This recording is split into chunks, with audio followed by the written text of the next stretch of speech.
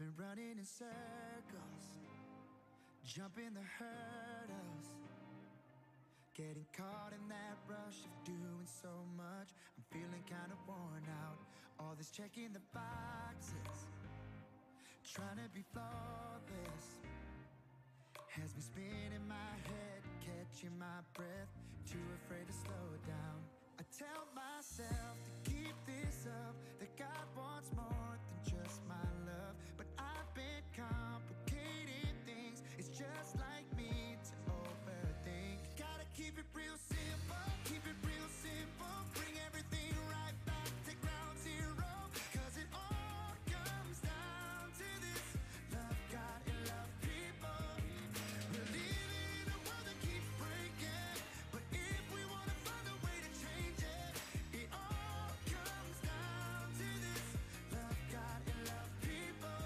Oh, this is freedom, this is freedom. The keys to the kingdom, knowing life will be found when love can be loud, 'cause love is what it's all about. I tell myself to keep this up, that all God wants is just my love. No more complicating things, no more need to overthink. Gotta keep it real simple, keep it real simple. Bring everything right back to ground zero, 'cause it all comes down to this: love God and love people. We're living in a world that keeps breaking, but if we wanna find a way to change it, it all comes down to this: love God and love people. Love is patient, love is kind, rescues hearts and changes lives. Love is all we need to make things right. Gotta keep it real simple. It's really so simple. Gotta keep it real simple, keep it real simple. Bring everything right back to ground zero, 'cause it all comes down to this: love God and love people. We're living in a world that keeps breaking, but if we wanna find a way to change it, it all comes down to this: love God and love people. Keep on loving, keep on loving. Love God and love people. So keep on loving, keep on loving. It's all about love, it's how we change the world. Love God and love people.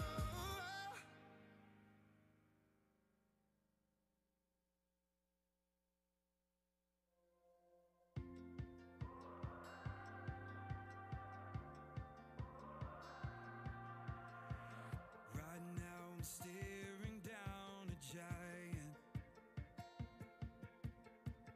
Right now I can't see past my pain.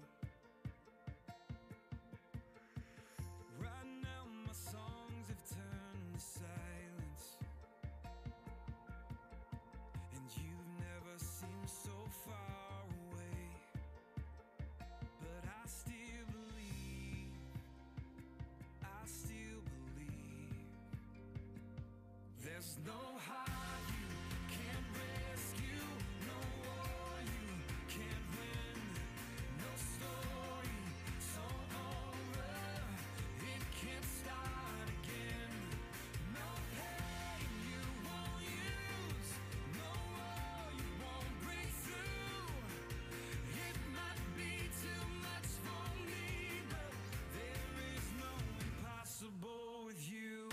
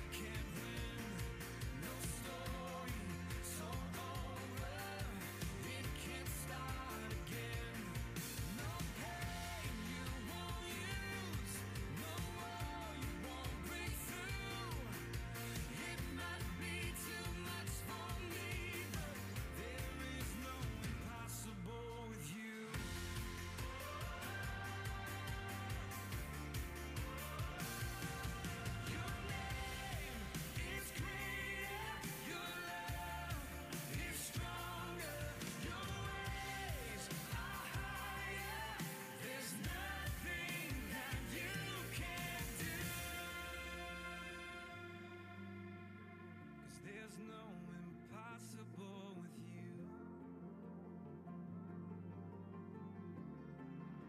Oh, there's no high you can't rescue, no war you can't win, no story so over it can't start again, no pain you won't use, no war you won't break through. It might be too much for me, but there is no impossible with you. There is no impossible with you. There is no impossible with you.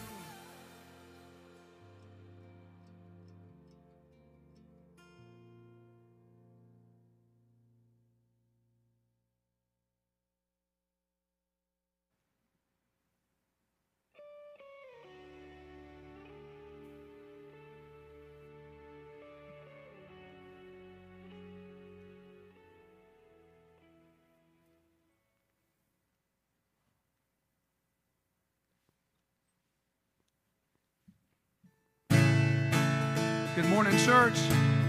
So glad you're able to join us. I invite you to sing and celebrate what Christ is doing in our hearts, in our lives. Let's celebrate His grace today. Who breaks the power of sin and darkness, whose love is mighty and so much stronger, the King of glory, the King above all kings. Yes. Who shakes the whole earth with holy thunder, who leaves us breathless in awe and wonder, the King of glory, the King above all kings. Yeah, this is amazing grace. This is unfailing love. Yes, it is that you would take my place, that you would bear my cross. You laid down your life, that I would be set free. Oh, Jesus, I sing for all that you've done for me.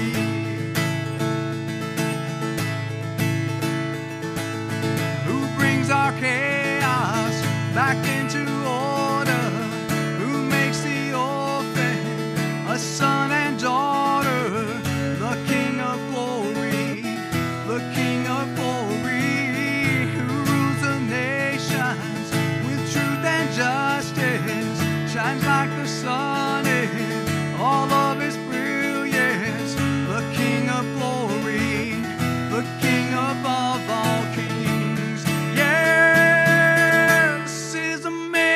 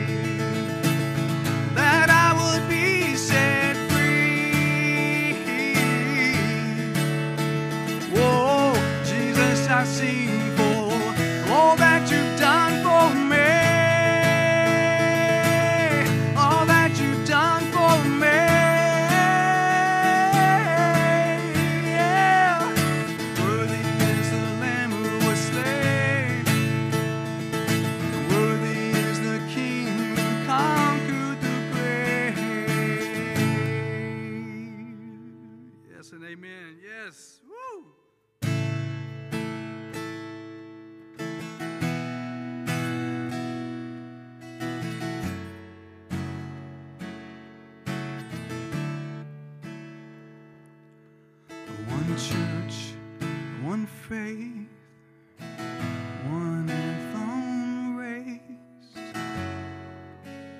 God and God alone. One cross, one grace, one name that saves. All praise to you belongs. All praise to you belongs. We lift you higher, higher. God and God alone. Your name be louder, louder than any other song. You are forever seated on your throne. You are forever God and God alone. What else can wash our sin away? God and God alone. Oh, who else can raise us from the grave? All praise to you belongs. Jesus, all praise to you belongs. We lift you higher, higher. God and God alone. Your name be louder, louder than any other song. You are forever seated on your throne. You are forever God and God alone. What could separate us from this amazing love? What could say is greater than our God? Every knee will bow down. Oh, what could separate us from this amazing love? What could say is greater than our God? Every knee will bow down. Oh, every knee will bow down. We lift you higher, higher. God and God alone. Your name be louder, louder than any other song. You are forever seated on your throne. We lift you higher, higher. God and God alone. Your name be louder, louder than any other song. You are forever seated on your throne. You are forever seated on your throne. You are forever seated on your throne. God and God alone. Yes and amen. Yes.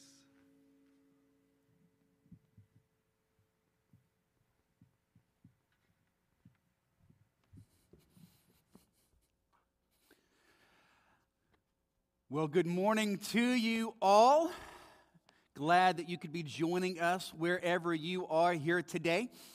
So, by now, obviously, you know, we made the decision to move all on-site services today online. We did that out of the concern for potential inclement weather. And we do live in North Carolina, which means that half of you probably have an inch of ice out in your road, and the other half of you, it's 80 degrees and sunny. So I'm not sure which one you are. Whatever you are, glad that you're with us here online. We just felt this was the wisest and best thing we could do just to make sure everyone stays as safe as possible. So thank you again for being with us here this morning as we worship online together. Before we jump into God's Word, a couple of quick announcements I want to throw your way just so you know what's going on, how you can stay plugged in and engaged this coming week or so here at Southview. First big announcement is this: our youth ministry is going to have a parent meeting on January 30th, directly following the 11 o'clock service in the FLC. So if you're a youth parent, if your child is 6th grade through 12th grade, whether they're actively involved in that youth ministry or not, we'd love to have you come be a part of that on January 30th.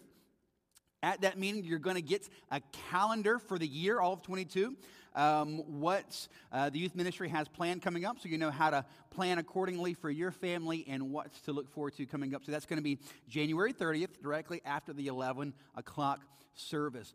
Also, we have some equip classes coming up. So let me explain how our discipleship process works here at Southview. One of the main avenues we believe discipleship works is in small groups. We have two main tracks for that. We have what we call journey groups, which are our ongoing small groups, where a group of people come together, they stay together, and they meet once a week to encourage one another and be in one another's lives and rally around one another in prayer and ministry and dive into God's Word with one another, encouraging one another to grow deeper in the Lord and your love for Him. That's our journey groups. Then we also have equip classes. Equip classes are different. They're sort of one-offs. They're classes that we have set up for you to come and be instructed in sort of the big rocks of the Christian faith, right? Big things that we believe are important for you to grow as a believer in Christ. So we're starting up our new slate of equip classes for 2022. We're going to begin that on February 6th. So some of the classes we have coming up, we have a class called Journey into God's Word. It's going to teach you how to study the Bible. We all know it's important to be in God's Word to grow as a Christian, but some of us struggle with how to do that, what that looks like. This is the class that's going to teach you how to do that, model that for you, so you're going to leave this class much better equipped to dive into God's Word and let God's Word equip you and change you into the image of Jesus Christ. Also, we're going to have a couple of marriage classes. We're going to divide the marriage classes up between men and women. We're going to have a class for husbands and a class for wives. The men's class is called Created to Need a Helpmeet, and the women's class is Created to Be a Helpmeet. This is an opportunity for you to see what God's Word says about you as a husband and a wife, what it means for you to live out faithfully in God's design for marriage. So you can sign up for that. And then also we have our Core Christianity 101, which basically lines out the big ideas of the Christian faith. What does it mean to be a Christian?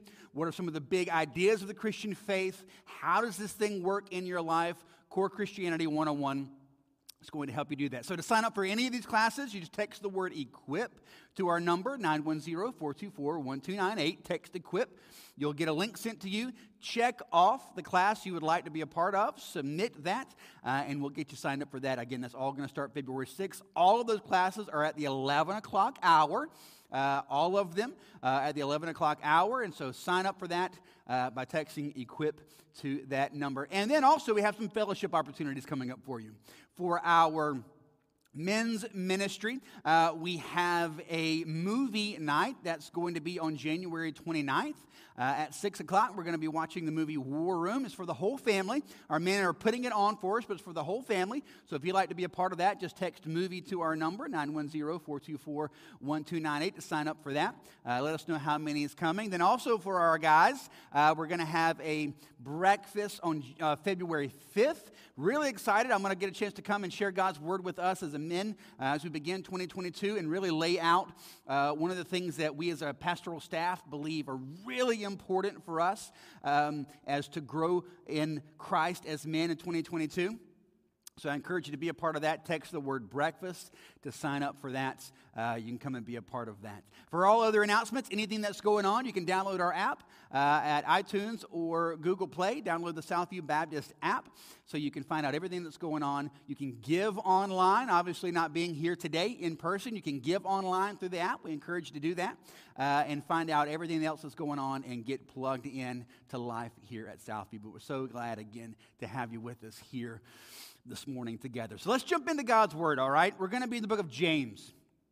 James chapter 1, we're going to start it again in verse 1 today, and we're going through the book of James, and the big idea for James that we want everyone to understand is A faith that saves you will also change you, right? This is the big idea we're trying to get across. A faith that saves you will also change you, all right? If you are a follower of Jesus Christ, you will grow spiritually. It is just a fact, right? You will grow, you will mature, you will develop as a Christian, you will grow in holiness, you will repent of sin, you will bear spiritual fruit. If you are a genuine, legitimate, saved, redeemed child of God, that faith in you will change you. And as a result of that, you will live a life that demonstrates legitimate, objective truth and evidence that you are who you claim to be, right? A faith that saves you will also change you. And this is where the book of James comes in, because James is trying to help us understand how we practically do that, right? If having faith in Christ changes you and causes you to bear out spiritual fruit and live in a certain way and walk out a certain way, James is trying to help you accomplish that. The neat thing about James is not trying to teach you new theological ideas. James is trying to help you live out the ones you already have learned. Does that make sense? His big push is, great, you say you are this, you say that you know these things, you say you believe these things, that's great.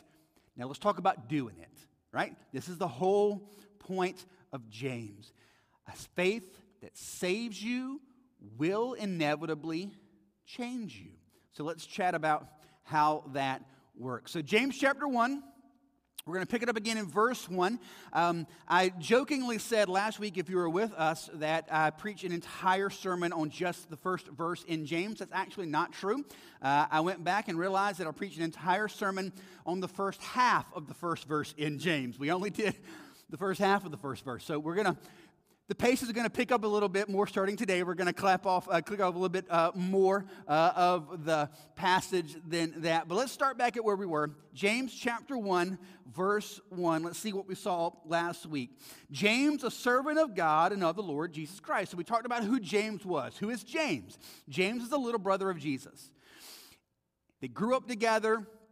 Joseph and Mary are James' mom and dad. He grew up with Jesus, saw Jesus, however, did not believe that Jesus was the Messiah until Jesus died on the cross, was buried, and then rose again on the third day, came to James, revealed himself to James, and from there, James became a believer in Christ, a pastor in the Christian church, a leader in the Christian church, eventually a martyr for his faith in his big brother Jesus.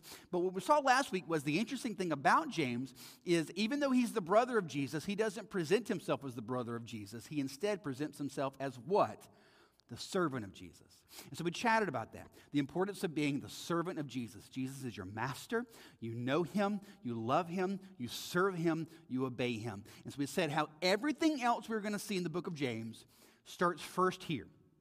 If you're going to walk out of faith that obeys Jesus, you must first nail down in your heart that he is your master and you're his servant. You follow him, you obey him, you love him, you serve him. What he tells you to do, you do. What he tells you not to do, you don't do. This is the whole point, right? So, James, a servant of God and of the Lord Jesus Christ. So let's chat just for a second now about who he's writing to. James, a servant of God and of the Lord Jesus Christ, to whom? The 12 tribes in the dispersion. Greeting. So who are these people? What's he talking about? Who's he writing to? So if you have read your Bible, whenever you see that phrase, the 12 tribes, that should immediately ping up in your mind. He's referring to the Jewish faith, right? And so there were the 12 tribes of Israel in the Old Testament, and that was sort of a way of explaining the Jewish people as a whole, the 12 tribes. And so he's speaking now in a New Testament context of, yes, he's writing to many Jewish Christians, but also some Gentile Christians as well. And so the 12 tribes, as we look in the New Testament, is a way of sort of speaking of the people of God, right? In the Old Testament, the Jewish people were the people of God. And now in the New Testament, the Bible would say that we've been grafted into that, and we are now also the people of God. To the 12 tribes, what? In the dispersion. Well, what does that mean?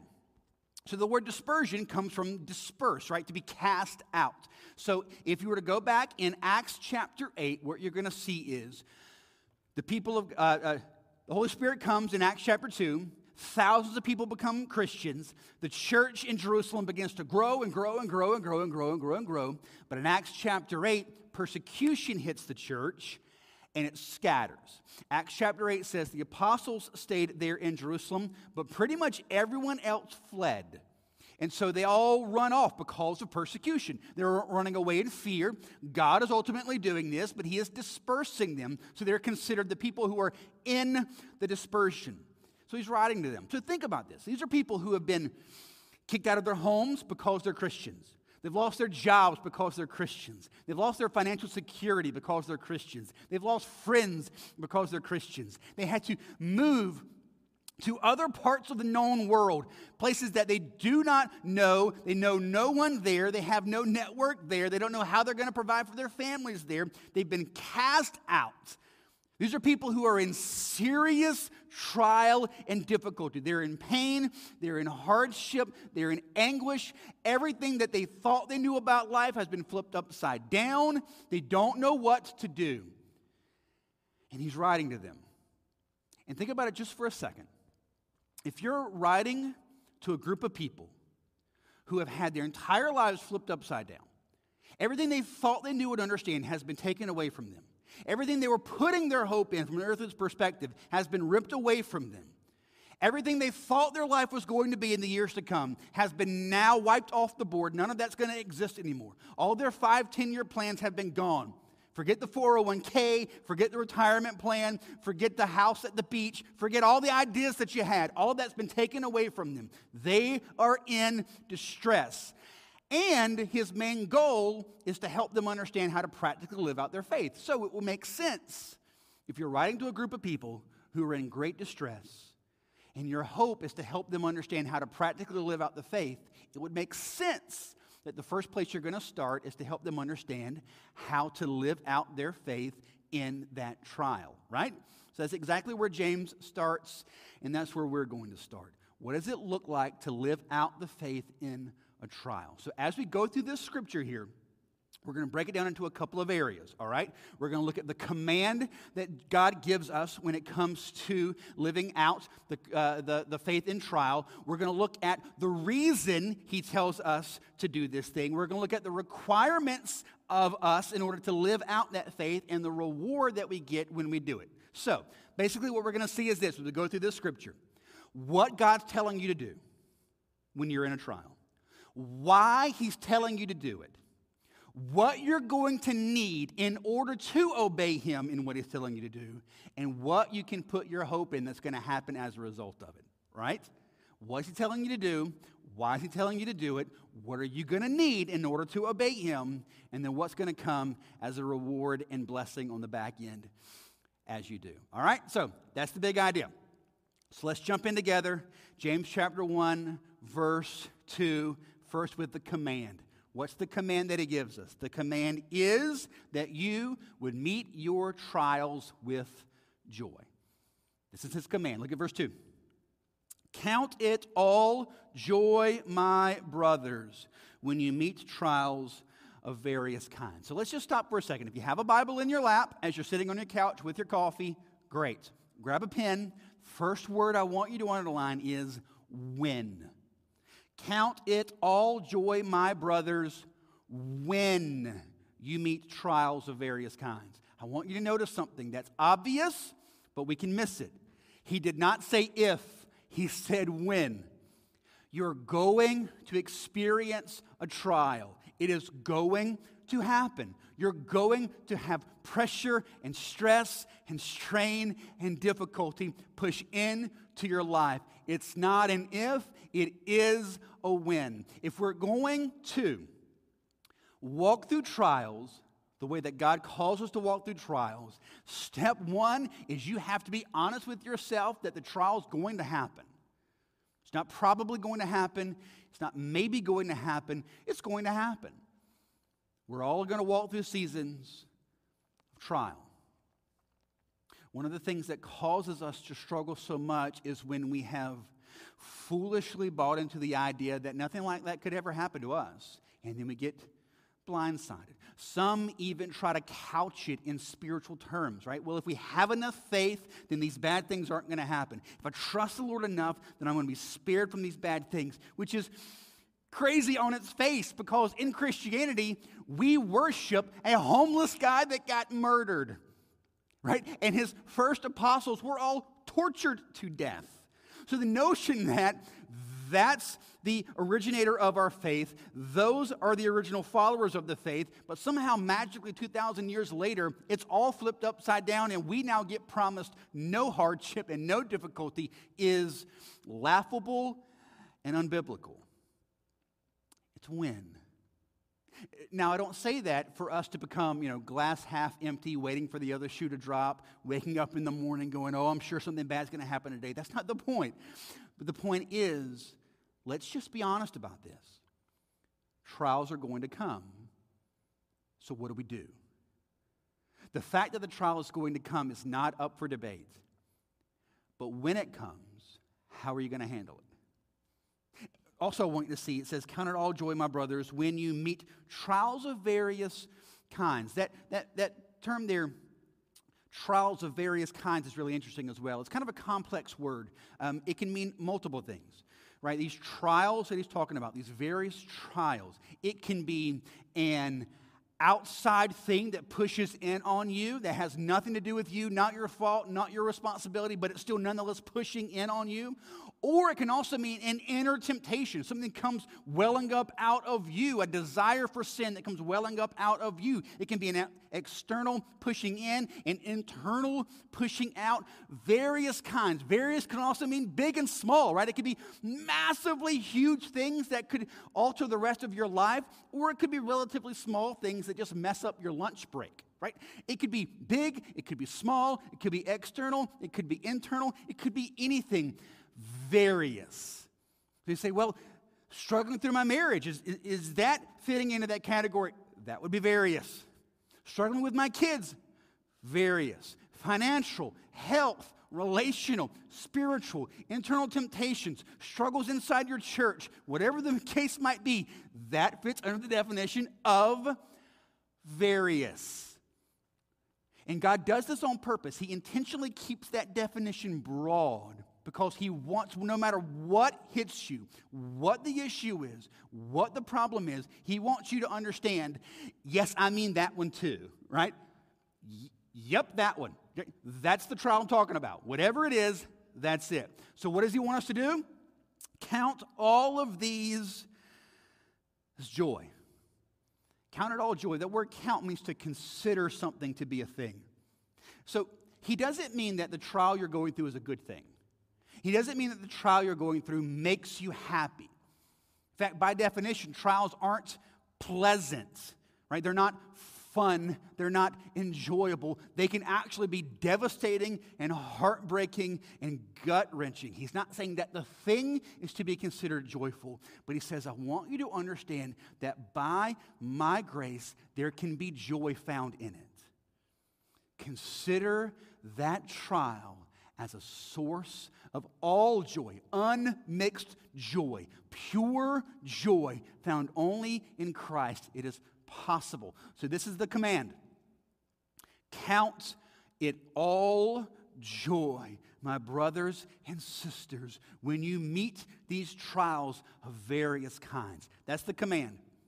And if we're honest, this goes totally contrary to everything that naturally wells up in us, right? It doesn't make sense.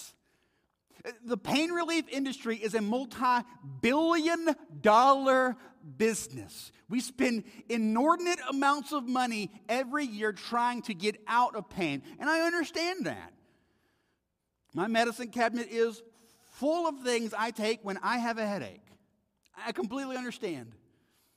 However, we can also turn that into our spiritual life, and when we experience pain, and we experience hardship, and we experience trial, we try our best to get out from underneath it as quick as humanly possible. We try our best to dull the pain and get out from under the pain and get out from under the trial as quick as we can. And what he's telling us here is, don't do that. Stop. rest, be still, and see what you're walking through right now as an opportunity for joy. So, why? Why would he tell us that? It feels off. It feels strange. Count it all joy when you meet trials of various kinds. Why would he tell us that? Well, we get the reason in verses 3 and 4. The reason is trials are used by God for your spiritual growth. God is desiring to do something in you, and the only way he can effectively do that is through the trial. All right, so look at verses 3 and 4. For you know that the testing of your faith produces steadfastness, and let steadfastness have its full effect, that you may be perfect and complete, lacking in nothing. So he says, for you know. And that word know is really cool also. It means a continual knowing, right? It's a continual, constant bedrock knowing, right? This might change, and that might change, and this might alter, and that might alter, and that might not be true anymore, and this might not be true anymore. But this, I know for a fact, will always be true, right? For you know absolutely, without question, this one truth. What do you know? What's that foundational fact? That the testing of your faith produces steadfastness, and steadfastness is going to have its full effect. That you're going to be perfect and complete, lacking in nothing. We know for a fact. The reason we can have joy in trials is because we know for a fact God is desiring to do something great in the midst of it. And that greatness is to grow you in your faith. Look at the way he kind of progresses and he talks about it in verse 3. For you know that the testing, right, the pushing, the prodding, the weight, the squeezing, the pressure, this idea of putting pressure and weight and heat onto a thing in order to prove its worth. This testing of your faith, it does something. It produces a thing. It grows something. It grows what? Steadfastness. The word steadfastness means endurance, patience, the ability to stay up underneath a weight, right? Something is weighing down on you, and endurance is the ability to stay there underneath it. Not try to squirt out from underneath, not try to find an exit, but to stay under the weight of a thing. As we're tested in our faith, we grow in our ability to remain there and trust God. And as we grow in that, look at verse 4. And let steadfastness, that patience, that endurance, that ability to stay under the trial, let that have its full effect. It accomplishes something, right? What's it going to accomplish? That you may be perfect and complete, lacking in nothing. This idea of spiritual maturity, spiritual completeness, this idea that all that is impure of you is going to get burned away. These trials, these temptations, these struggles, these weights serve a good purpose. We can be full of joy when we experience a trial because we know something good's happening here. God is using this to increase my ability to stay and trust Him. And the more I stay and trust Him, the more He's purifying me in the faith. Right? The idea of how you would purify a metal, right? You'd put metal in this boiling hot liquid, that it would melt, and then all the impurities would rise to the top, and you'd skim that off, and what you have left is pure gold. In the same way for you, God is desiring to purify you, and the way in which He does that is through a trial. It's through a trial. We know that God grows us in many ways. Where we talk about God's Word and the importance of being in God's Word. We talk about prayer, the importance of growing in a prayer life. We talk about being a part of a biblical community, people who are going to love you and know you and hold you accountable. And these are tools used by God to grow us in the faith. And yes and amen, they are. But another key tool God uses to grow you in your faith is trial. It is a tool in the hand of the great gardener looking to weed out things in your life, to cut away, as John 15 would say, so that you can bear more fruits. God is doing this, and He desires to do it because He wants to see you grow secure in Him. This is a tool used by God. In fact, I want to read another scripture to you. Hebrews chapter 12. It's not going to be on the slides, but if you have a Bible, you can turn there and read that, or just jot it down and come back, or hit pause and look it up and come back. Hebrews chapter 12. Listen to how the author of Hebrews talks about discipline, trial, weight, and what it does. Look, I'm going to pick it up in verse 7. Hebrews 12:7. It is for discipline that you have to endure. God is treating you as sons. For what son is there whom his father does not discipline? If you are left without discipline, in which all have participated, then you are illegitimate children and not sons. Besides this, we have all had earthly fathers who disciplined us, and we respected them. Shall we not much more be subject to the Father of spirits and live? For they disciplined us for a short time, as it seemed best to them, but He disciplines us for our good, that we may share His holiness. For the moment, all discipline seems painful rather than pleasant, but later it yields the peaceful fruit of righteousness to those who have been trained by it. I know when we see the word discipline, we can kind of recoil from that because we think punishment, we think getting a spanking, right? But that's not the way discipline is understood. And yes, there can be consequence to a sin. It can be a part of that. But this idea really connects well in James chapter 1. It's talking about testing. The word discipline, it means to train someone up well, right? Think about anything that you did, whether it's sports or military or whatever that you've done. They put you in a difficult situation so that you could grow and be stronger, right? You practice well so that you could play well. You trained well so you could fight well. You were put in pressure situations so that, by God's grace, you'd be better. And that's the way Hebrews 12 is talking about this discipline. And it's interesting also, discipline here comes from the same root word where we get disciple. If you're a disciple of Jesus, you're going to walk through times of trial so that God can use that to grow you. It's a good thing. Exactly what he says here. If you're a son, if you're a daughter, and you have a dad, a mom who loves you, they're going to discipline you. Right? We know a parent that refuses to discipline their child and just let them run wild, that's not because they love their child so much, it's because they hate their child and couldn't care less what their life ends up like.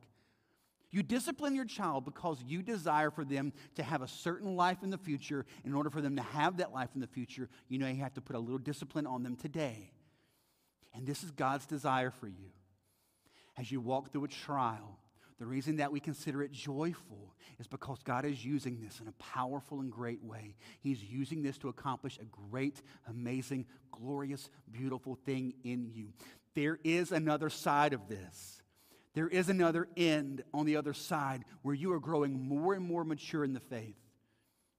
There are things that God wants to do in you that can only be accomplished through a trial. There are things that God wants to do in you, and they can only be done through trial. It is His tool of growing you. And no, it's not fun. He mentions that in Hebrews 12, there in verse 11. For at the moment, all discipline seems painful rather than pleasant. One of the great nah-duh verses of the Bible. No one ever experienced discipline and said, I love this so much. But on the back end, you experience the pleasure. No one ever woke up in the morning, went going to the gym and said, I'm so glad it's leg day. But as you discipline your body and you consistently go forward with that, and in the end you see the results, then there's pleasure. At the moment, it's not fun. But on the back end, there's joy. Why? Because through the pain, through the strife, through the difficulty, through the trial, something good was being birthed in you. Why should we consider trial as joy? Because it is a tool God uses to grow you in your faith. So, as we're growing in the faith, as God is using this tool right, to grow us in the faith, trial, as we go through trial, there are some requirements that we have in order for us to be able to do it, right? There are things you need if you're going to walk through a trial in a God-glorifying way that bears out spiritual fruit. Simply going through a trial does not guarantee that you're going to experience spiritual fruit. I know many people, I've experienced in my own life times of going through a trial, and I did not go through it in a way that glorified and honored God. I did not go through it in a way that worked for my good and for God's glory, and I didn't get any good on the back end. You've probably experienced that as well. You've gone through a trial, not in the way that God calls you to, and it was pointless. It didn't accomplish anything. And the truth is this: if you go through a trial in a way that does not glorify God and you're not bearing out the fruit on the back end, you know what's going to happen?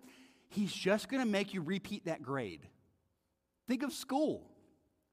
Right? If you do not meet the grades and you cannot progress to the next level, what do? They hold you back. As we go through trials, we can either walk through it in a passing way, trusting God and in receiving from Him what He desires to do in us through it, or we can go through it selfishly, pridefully, complaining and whatever, and we get nothing good on the back end. And we just have to go through the whole thing all over again. He'll just re-engineer the circumstance so that we go through the same thing again. So brothers and sisters, let's see what's required for us to walk through these trials in a God-glorifying way to get as much as we can, to get as much juice out of that squeeze as possible, right? You're going to get squeezed. So by golly, let's figure out how to get as much juice out of that squeeze as possible so that we don't have to get squeezed like that again. So what do we need? Trials require wisdom, humility, and trust. So let's tackle wisdom first. If you're going to experience trials and go through it in a way that glorifies God, you need to walk through that with wisdom. Look at verse 5. If any of you lacks wisdom, let him ask God, who gives generously to all without reproach, and it will be given him. So, first in verse 5. So it's interesting, in verse 4, he says his desire is that you will be perfect and complete, lacking in nothing. Then he goes to verse 5 and says, but there's something that a lot of us are lacking quite often. And what's that thing? Wisdom. If you're going to walk through a trial well, if you're going to walk through a trial with faith, if you're going to walk through a trial in a way that results in your spiritual good and growth, you need wisdom to go through that, yes? And the great thing is this: God promises here that if you're walking through a trial and you feel as if you're lacking wisdom, just ask Him and He'll give it to you. If any of you lacks wisdom, let him ask God, who gives generously to all without reproach, and it will be given him. He gives generously, He gives graciously, and it says without reproach. In other words, God doesn't give it to you rolling His eyes, right? Oh, you need more wisdom? Yeah, I know, because you're foolish. Here. No, He gives generously, He gives graciously, and He gives without rolling His eyes. He just loves giving you wisdom if you ask for it. You need wisdom in a trial, so seek the Lord for that. And then 6 and 7 explain how we get that wisdom. But let him ask in faith with no doubting, for the one who doubts is like a wave of the sea driven and tossed by the wind. So he gives this explanation. He says, look, if you're going to ask for faith, you need to ask, you're going to ask for wisdom, you need to ask for it with faith, with no doubting. The word doubting means to not fully give yourself to a thing. And it describes it as a ship being out on a stormy sea, being tossed back and forth, back and forth. And so the way it's describing is this: you know you're not asking for wisdom and faith if you're constantly jumping back and forth. Maybe I should do this, maybe I should do that. Maybe it should look like this, maybe it should look like this. I don't know if I should do this, maybe I should do that. You're just constantly frantic, like you're on the sea, being tossed back and forth, back and forth. Verse 7 says, for that person must not suppose that they will receive anything from the Lord. He is a double-minded man, unstable in all his ways. Look, when we don't ask in faith, let's don't pretend like we were actually going to get something. Because it says there in verse 8, that person is double-minded. Double-minded means to be going two different directions at the same time. To be sort of two-faced, if you will. Two-faced towards God. You go to God and say, I need you for wisdom, give me wisdom. But then you turn around and you try to depend on your own wisdom in ways. Right? You say, God, tell me what to do. Then you turn around and go do the opposite. Right? You're double-minded. And it says you're unstable in all your ways. The word unstable literally just means drunk. You ever seen a drunk person try to walk a straight line? Right? They want to go forward. Their brain is trying to tell their feet to go forward, but they start to veer. That's how it's describing us. We don't ask in faith. We say we want to go that direction, but the truth is we're veering off. You need wisdom if you're going to walk through a trial in a way that bears out spiritual fruit in your life. So brothers and sisters, ask God. Ask Him. And when you ask Him, how do you ask by faith? What does that look like? Asking by faith, it looks sort of like you're asking Him, and then you're just quieting your heart and waiting on Him to tell you. And when He tells you, you're not jumping back and forth and doubting Him, right? So it's like if I'm asking the Lord for faith, I'm just going to sit and say, okay, Lord. Or asking for wisdom. Okay, Lord, you're going to give me wisdom. I'm trusting you for wisdom. When the time is right, show me what I'm supposed to do. When the time is right, do this. When the time is right, tell me what to do. And then I just be still and wait. I'm not frantic. I'm not pro and conning the whole thing out. I'm just waiting on direction. And then when I sense that He gives me direction and I have peace about that direction, I don't try to jump around on it. I say, no, the Lord has given me direction. I'm supposed to go this way. I'm going to go. Right? You just wait for God to give you an answer. When He does, you just step out and go. For this weekend, so Saturday morning, I am sitting on my couch and I'm getting blown up with text messages asking, so what are we doing? What are we doing? What are we doing? And I didn't know what to do, right? I was trying to think through it and I was asking people questions and we were going through the whole process. And the truth is, I felt a test. I felt a weight. I felt a pushing in on me. I wanted to make the right decision. I didn't know what the right decision was, or even if we've made it today. I have no idea. To be quite honest, we'll just assume that we did. But I was like, okay, Lord, I need you to give me wisdom. I don't want to do this in my own ability.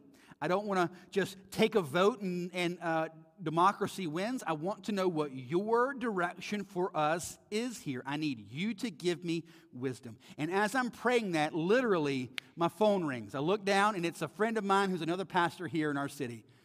I answered the phone and I said, so are you getting blown up as much as I am? He said, yeah.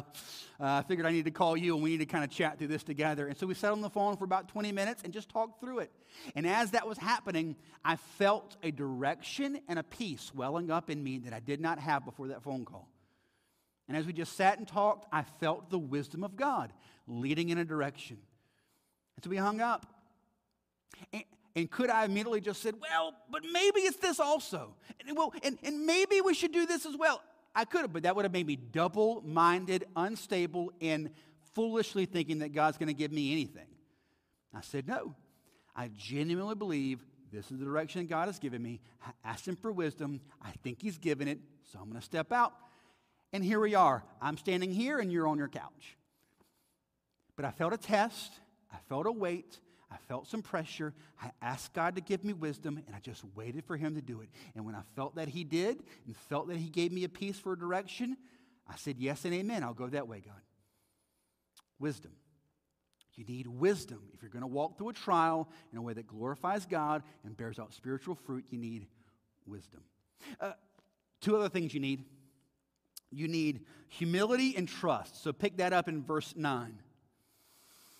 Let the lowly brother boast in his exaltation, and the rich in his humiliation. Because like a flower of the grass, he will pass away. For the sun rises with its scorching heat and withers the grass. Its flower falls and its beauty perishes. So also will the rich man fade away in the midst of his pursuit. So he gives, in the context of trial, he gives this illustration about a poor man and a rich man. So as we go through James, we're going to see this frequently, about the poor and about the rich and how they interact. We're going to see that a lot. And so he gives kind of an illustration here. He says in verse 9, "Let the lowly brother boast in his exaltation, and the rich in his humiliation." So here's the idea. As we walk through a trial, it's significant for us to not focus on this earth and what reasons we think this earth can give us and how we walk through this trial. That makes sense.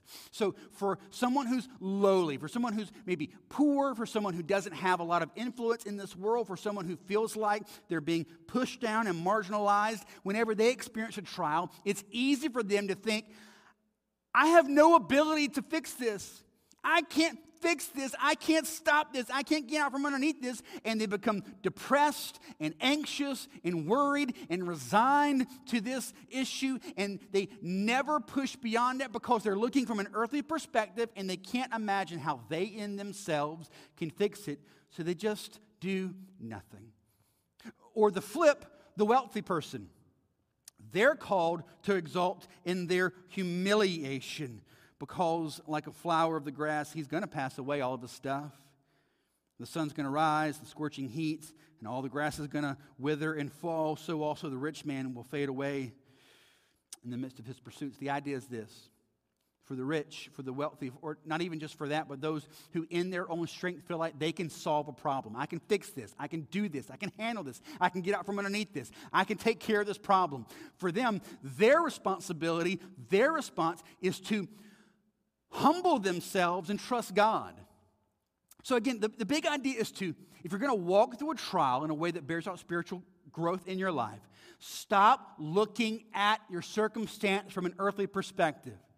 I'm low and I can't ever get out from underneath this, and so I'm just resigning myself to this. Or I'm high in my own mind. I can handle this. I can do this. No problem. For both of those, he says, look, those who are low, exalt in the fact that God has lifted you high and trust him in this. For those who are thinking that they're high, humble yourself and realize you can't do this right, and you need God to walk you through this trial if you're going to experience true spiritual growth. Stop looking at what the world says about your situation and look to Christ and what he says about your situation. Stop looking from a worldly perspective at your trial and testing and circumstance and look to Christ and see what he says about your trial, your testing, and your circumstance. If you're going to bear out spiritual fruit, spiritual growth in a trial, it is required of us that we do so with trust in God and not our own strength and humility. It's not us. So I don't look at my own strength and feel low because I can't. I don't look at my own strength and feel prideful because I think I can. I just look to him. That's what we have to do. There are requirements for us.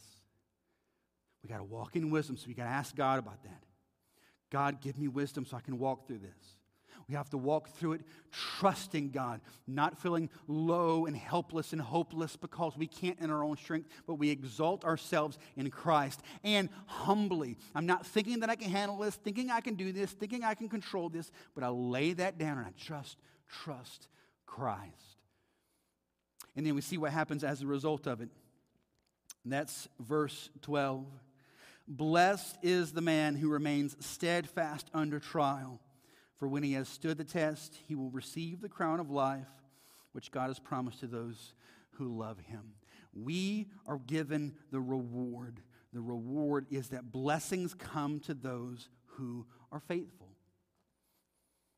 Blessings come to those who are faithful. Look again at verse 12. Blessed is the man who remains steadfast under the trial. You stay and you trust God. You stay and you say, God, you do whatever in me you want to do here. If you want me to stay under this weight, I will stay under this weight. Whatever it is you want to do, whatever it is you can accomplish in me, do it. I trust you. Yes and amen. This person is said will receive a blessing from God. It says in verse 12 that this person is going to receive the crown of life, a reward given by God to his people who grow in their spiritual walk in this way. There is a special reward given to the followers of Christ who allow trials to be used by God to grow them spiritually. There's a special reward, a crown of life given to you. Why? Because you are victorious? No, because Jesus is victorious and you've trusted him enough to let his victory be counted as yours. You trust Jesus, so you walk through whatever trial that you have. And it says there also, I love how this verse ends. Blessed is the man who remains steadfast under trial, for when he has stood the test, he will receive the crown of life, which God has promised to those who love him. Don't skip over the fact how important love is in walking through a trial. So many people struggle in trials because a trial in their life for them makes them start to question, does God really love me? 1 John 4:19 says, we love because he first loved us. A crown of life is given to those who walk in love towards God. And the only way we're able to walk in love towards God is if we are convinced of his love towards us.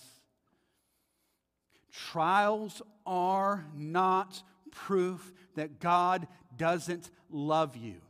That is a lie from Satan. You know how we know it's a lie? The very heart of Christianity hangs on Jesus Christ experiencing trial. You experience, you live in, you have received the blessings of salvation because Jesus went through a trial. Trials bring blessing. Salvation is available for you because Jesus did not squirt out from underneath the trial of the cross. When he's in the Garden of Gethsemane and he prays out, Father, let this cup pass from me, but not my will, but yours be done. He knew as much as it hurt, as much as the weight was there, as much as the trial and the pressure and the testing was going to be intense, he knew he had to taste the wrath of God so that you and I can receive the blessings of God. Blessing comes through the trial. If we're going to say that us experiencing a trial must mean that God doesn't love us, that would have to mean that Jesus experiencing his trial must have meant God the Father didn't love him. And that's insanity. Trials don't mean God doesn't love you. No. Trials are a gift from God used to grow you in faith so that you can experience from him something that you never could have otherwise. Here's the big idea I want you to see. God desires to use trials to strengthen you in him, not destroy you. You're going to have a trial, but I want you to see God's desire for that trial is to strengthen you in him, not to destroy you. In James, again, the whole point is practical faith, practical faith, practical faith. How do you live this out? How do you live this out? Here's how you live it out. You're going to experience trials. It's going to happen. When? It's going to happen. How you use that trial to let God grow you in your faith, that's practical. We can do this. We can see God build things up in us through trials that we never could have experienced otherwise. September 2009 was, up to this point in my life, the most difficult month I've ever experienced. So in September of 2009, I was pastoring another church, and at the beginning of that month in September, it came to my attention that another pastor on staff with our church, who was actually one of my best friends from childhood, was engaging in ongoing immorality. I sat down with him. I approached him on this, and it became obvious to me very quickly that he was being unrepentant and dishonest about it. So I had to fire him. Having to dismiss one of my best friends because there was obvious sin in his life that was going to train wreck everything. And I loved him, and I wanted to protect him and protect his family and protect his walk with Christ. And it grieved my heart to see him not want the same thing at that time. And then having to make this public stance against him in this was devastating. It was even more devastating to find out that there were a lot of people in my church that at the time thought that wasn't a good idea. I mean, we like him a lot, and people like him, and he's really funny, and so we should just let him stay. I mean, we all make mistakes, right? And so as a result of asking him to leave our church, we experienced the church split. And so I'm attempting to walk through the personal pain of experiencing what we had to experience, and I'm trying to navigate my church through all of this as well. And that's the first week of September. The second week of September, I contracted swine flu. I don't know if you remember swine flu. So apparently I caught swine flu, and we've gotten COVID. So apparently the Lynch family, we catch every pandemic that comes through.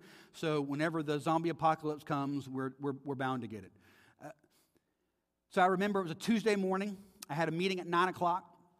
I walked in that meeting at 9 o'clock, and I felt fine. Woke up, felt fine. Walked into the meeting, felt fine. Everything was great. 9 o'clock, awesome. By 9:15, I felt like I was going to die. Like you've heard it described as sort of a hit by a truck sort of thing. That's exactly what it felt like. From 9 to 9:15, I went from feeling fine to, we got a real problem. I excused myself from the meeting. I literally stumbled to my car, drove straight to my doctor's office, walked in, and didn't have an appointment or anything, just walked straight up to the counter. There was a sign on the window that said, if you have these symptoms, please let us know immediately. I said, I think I have that. They sent me back into this back room and tested me and then came back and said, congratulations, you have swine flu. So sent me home, and I became violently ill for 2 weeks. I lost over 15 pounds. It was just agonizing. So about 2 weeks of that. After 2 weeks, I was no longer sick, but just physically depleted. I was just could barely keep my head up. And then I got a phone call that a family member had committed suicide. And I was asked to travel down to South Carolina, be with my family, minister to them, and preach the funeral. So I went down to South Carolina and spent an agonizing week with family, trying to minister to them, care for them, pray for them, go through this service. It was tough. We come home from that, and I remember just almost physically crawling into the house. It was I just went straight to the bed and just said, I want to sleep for about 48 hours straight. I can't imagine anything else happening. And so I laid down and I was going to sleep. And I was at that point, where it's, you just slipped over into the really good sleep. You know what I'm talking about? Like you just finally get there. And as I kind of rolled over, and apparently a wasp was on my pillow, and I rolled over and it stung me in the cheek in the middle of the night. So in a 1 month period, I discovered one of my best friends was walking in a sin that was going to destroy him. I had to make a move that caused a significant split in my church. I contracted swine flu and was violently ill for 2 weeks. I had a loved one kill themselves. And then, for just icing on the cake, a wasp stung me in the face. It was a bad month.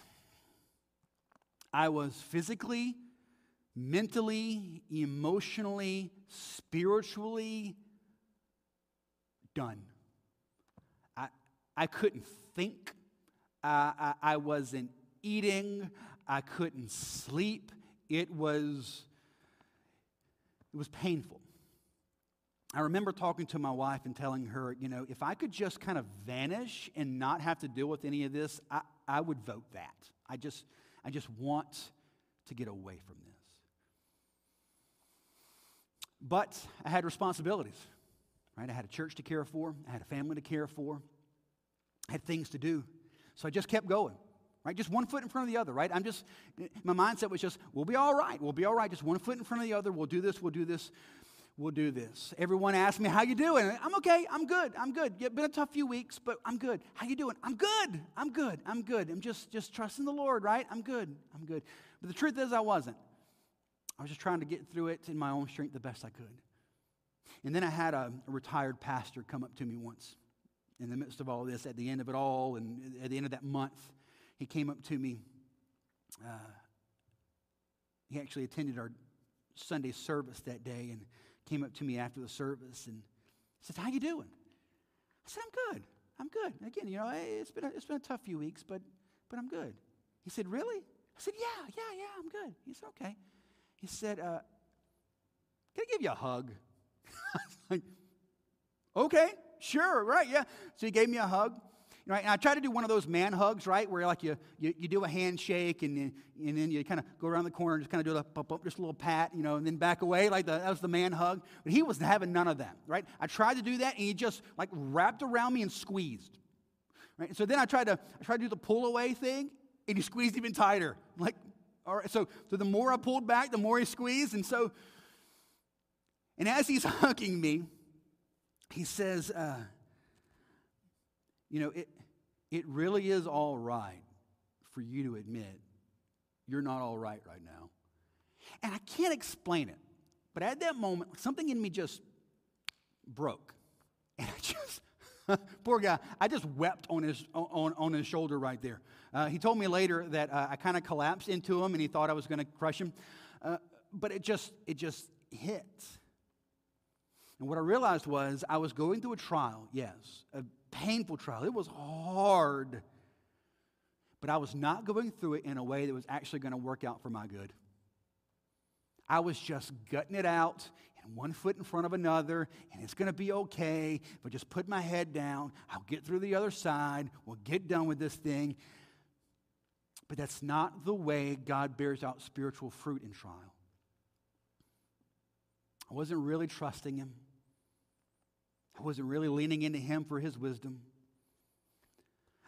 I was like the rich man in James chapter 1, looking at my gifting and my ability and my strengths and my ideas, and we'll be able to get through this, and I can lead us out of it, and we'll be all right. And it took me to stop and realize I'm not doing this in a way that glorifies God. And yes, I might get through it on the other side. And yes, our church will be fine. And yes, I'll get physically healed up. And yes, my family is going to walk through the grieving process. And they're going to eventually grow in this as well. Like sure. All that can be true. But I wasn't going to experience the true spiritual fruit God wanted me to have because I wasn't going through it in a way that glorifies God. I wasn't going through it in a James 1 fashion. For you, as you walk through your trials, it's inevitable, it's going to happen. Maybe it's a simple thing, maybe it's a huge thing. Maybe it's multiple things just slamming on you at once like it did for me. No matter what that looks like. Maybe it's an external push in that has nothing to do with you. It's not your fault. You didn't do that. Someone else did that to you, but you're feeling it. Maybe it is an internal thing, a temptation that you're experiencing to give into. It's a trial that you're having to walk through. As you walk through these things, are you doing it in a way that practically allows God to use it to strengthen you? He wants to strengthen you in Him through this, not destroy you. James is about practically living the faith. And the way that you practically live out this faith is that when you come to trials, come at them with joy because you know God's going to use this. I trust him. He's going to use this. He's going to use this to bear out spiritual fruit in me. And I'm asking him for wisdom, and I'm trusting him to exalt me. I'm humbling myself and not depending on my own ability. I'm asking him to do this work in me and believing that I'm going to receive his blessing that comes as a result. This is available for us, brothers and sisters in Christ. Trust Jesus for it. Jesus, I thank you. I thank you that you do this. I thank you that you're so glorious and amazing. You can take bad things, and still turn them to our good. You can take horrible, tough trials and allow joy to come from it because it's going to be used to build spiritual growth in us. Thank you, God. Only you can accomplish this. Only you could do something like that. It's a miracle. And I thank you, God, for that. I pray that you would empower us to trust you in our trials. Trust you that you are using it for our good and your glory. Trust that we can go to you for wisdom, that we can go to you to exalt us as we trust in you. Go to you in humility that we're depending on you and not our own strength, knowing that you are going to allow it to be a blessing and that we're going to get the crown of life as a result. We know, God, that this does not mean you don't love us. We know that you do. Thank you, Jesus. Thank you. Thank you for first loving us. And as a result, we love you. Thank you, Jesus. We pray this in your name. Amen. God bless you guys.